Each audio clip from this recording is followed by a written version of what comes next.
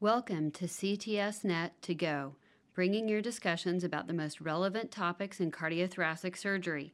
The Cardiothoracic Surgery Network, known as CTSNet, aims to connect the global cardiothoracic surgical community through communication, collaboration, education, and interaction among cardiothoracic surgeons and their teams across the globe.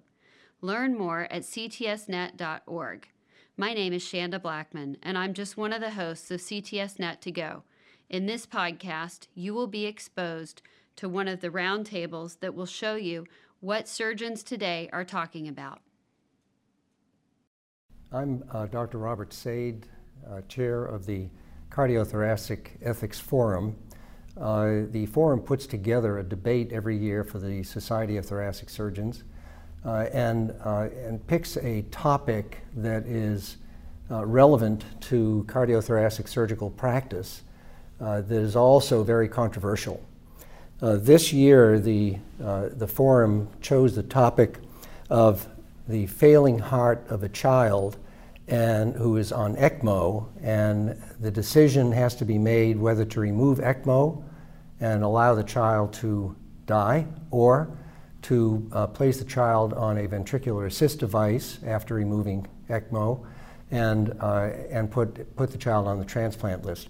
There's a specific vignette that we've put together to focus the discussion between two debaters, and I'm going to present the vignette and then ask each of the speakers, Jessica Turnbull on my right and Minu Kavarana on my left, to introduce themselves, where they're from, etc. So the case is this. Angela Downing is 8 years old. She has Down syndrome. And when she was born, she had a complete AV canal, which was repaired when she was 5 months old. After that procedure, she was left with moderate atrioventricular valve insufficiency and moderately depressed left ventricular function. She did satisfactorily until she was 4 years old, when she had easy fatigability and nighttime snoring, for which a sleep study was done, and she was found to have obstructive sleep apnea. CPAP was prescribed, but she dislikes the CPAP, and she often removes the mask during the night. Echocardiography, when she was 4 years old, showed pulmonary hypertension, for which she takes sildenafil every day. Angela's AV valve insufficiency is now severe. Her left ventricular function has remained moderately depressed. Her pulmonary vascular resistance is 4 Wood units. Her mitral valve undergoes repair at this time, but because of residual mitral valve insufficiency and poor left ventricular function, there's difficulty weaning her from cardiopulmonary bypass, so she's placed back on bypass, and her mitral valve is replaced. After valve replacement, she still cannot be weaned from bypass because of poor left ventricular function. So she's placed on veno-arterial ECMO by way of chest cannulation, and the chest is left open. Over the next 7 days, Angela fails to wean from ECMO support, and her course is complicated by re-exploration for bleeding and multiple small emboli because of difficulty achieving adequate heparinization. She has emboli to several fingers and toes. Her chest remains open.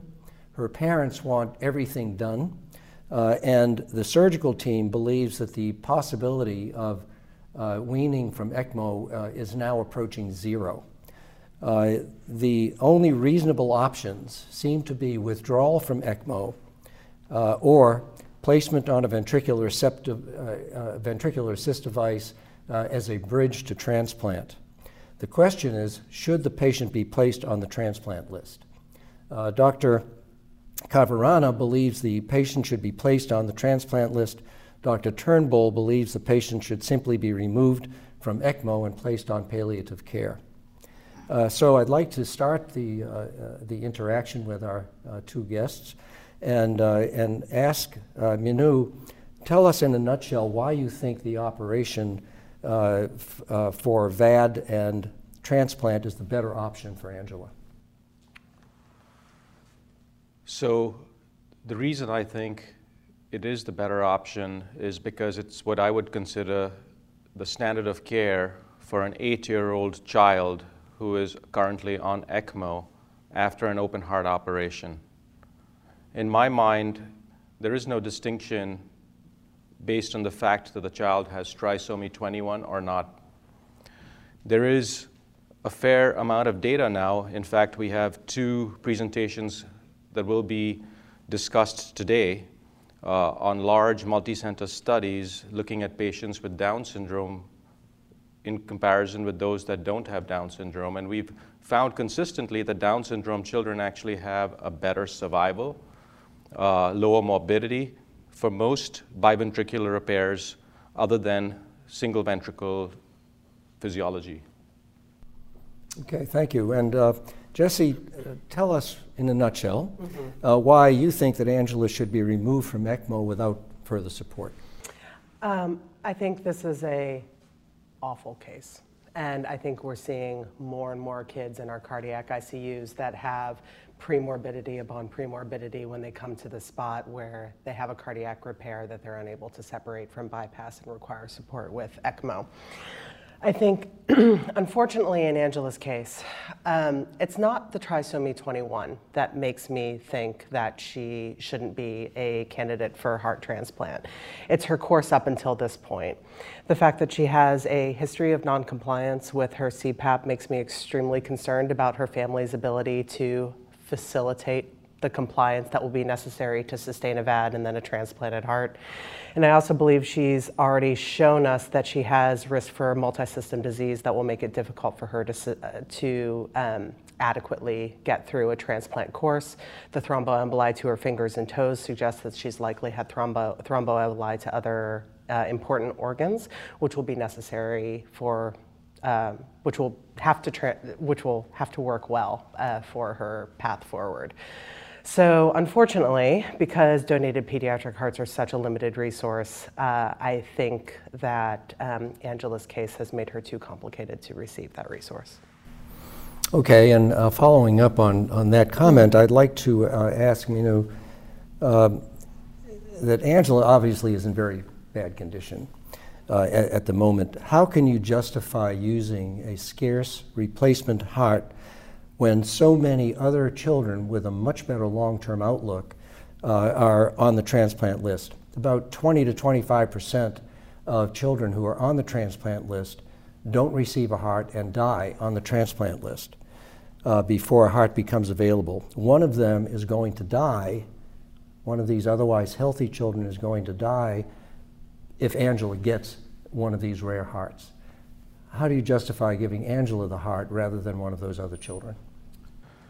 I'd like to remind everyone that the children that we operate on and place on mechanical support and list for heart transplantation, majority of them are not healthy. They're very, very sick. That's why they're getting a mechanical support device.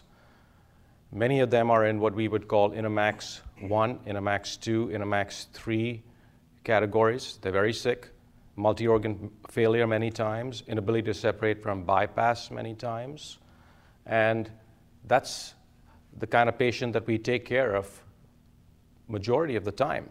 And that's the reason why a ventricular assist device is so effective in reversing all that end organ dysfunction and bridging a patient safely to heart transplantation. So Angela preventing another child from receiving a heart transplant is the same as any other child getting listed and getting a heart transplant. It is a limited resource, but we have to be very clear as to who we're going to offer it to and who we're not going to offer it to. And I think that's where this debate really comes in. Okay. And a question for Jesse.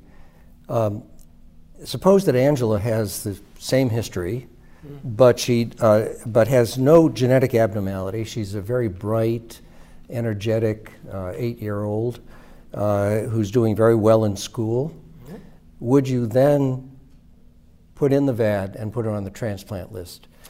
and why or why not would you do that? Yeah, and I absolutely would. I think an 8-year-old, a 9-year-old who does well in school is able to show us that they are able to comply with things necessary to bring about their own greater good. And of course, that comes with the guidance of parents, of course. And I also believe that even if we had an 8-year-old with trisomy 21 who was in school, doing well, energetic, I think that changes the story to the point where she should get a heart transplant too. Sarah Jansen was a disability rights activist in the 1990s who had trisomy 21 and lobbied under the Americans with Disability Act to have a heart-lung transplant when she needed one. She was 35 years old when she got her heart transplant. She had the history, though, that she had been living on her own since she was 20 years old, and she was working as a disability rights activist. And so I think that shows a level of working within external supports where you can have a great amount of success as an individual, regardless of your genetic history. And so for Angela, it is very much my concern that the history of being non-compliant with previous medical interventions, even with the support of her parents, even with the support of the medical team, would make it so that it wouldn't be a fair utilization of the limited resource of a transplanted heart. Okay. Manu, what do you think about that? That sounds pretty persuasive. I mean, she would do it if it weren't Angela with all of her potential and real non-compliance issues. I think Jessica's just really made my argument very easy. I think we can't discriminate based on what we think is normal. I think, in my mind, the only reason why I would not offer Angela or any other 8-year-old mechanical support while a child is being supported just 7 days after her open heart operation on ECMO would be catastrophic brain damage, irreversible bowel injury and bowel ischemia, and refractory sepsis, which cannot be controlled. So those are the 3 conditions where I have, and I would definitely recommend not proceeding with aggressive therapy.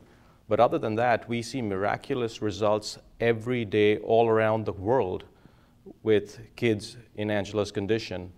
So, yeah, how do you respond to the non-compliance issue? I mean, non-compliance is something that that should keep people off of the transplant list if they're not going to take the medications, et cetera. Now, she's only 8 years old, but she won't put up with her CPAP. She won't keep her mask on because she doesn't like it. Does that weigh at all in your calculus? I think if that were the case, then we probably wouldn't do any pediatric heart transplantation because children at that age and younger or even older oftentimes are completely dependent on their caregivers. So I think if the caregivers were, we couldn't find responsible caregivers, then I would definitely give it serious thought. Now in Angela's case, she has a mother and father that have proven to be excellent caregivers. So I believe that she would be no different than any other 8-year-old child. How do you respond to that? I feel horrible for what we ask the parents of our pediatric patients to go through. For our medically complex kids, including kids like Angela, we ask our parents to become home nurses, home respiratory therapists, home case managers. We ask them to take on such responsibility in really perpetuating the care that we start with their child. I am sure that Angela's parents are deeply loving and deeply responsible individuals, but they can't keep their 8-year-old CPAP mask on. If any person, 8-year-old or 80 years old, doesn't want to wear their CPAP, the CPAP goes in a closet, it collects dust, it affects that person for their obstructive sleep apnea that's going untreated. If a person with a transplanted heart doesn't comply with medical care, that affects that person, but then that also affects the person who died on the waiting list waiting for a heart. And so her lack of compliance with a relative infinite resource, I think, has serious implications regarding how much risk we're willing to take with giving her such a limited resource. Okay, I'd like to thank both of the speakers. The oral debate is going to take place at the 2017 meeting of the Society of Thoracic Surgeons. For those of you who don't make it to that debate, the manuscripts from these two debates will be, or from this debate, will be published in the Annals of Thoracic Surgery sometime later this year as a permanent record of this discussion. Thank you very much for your attention.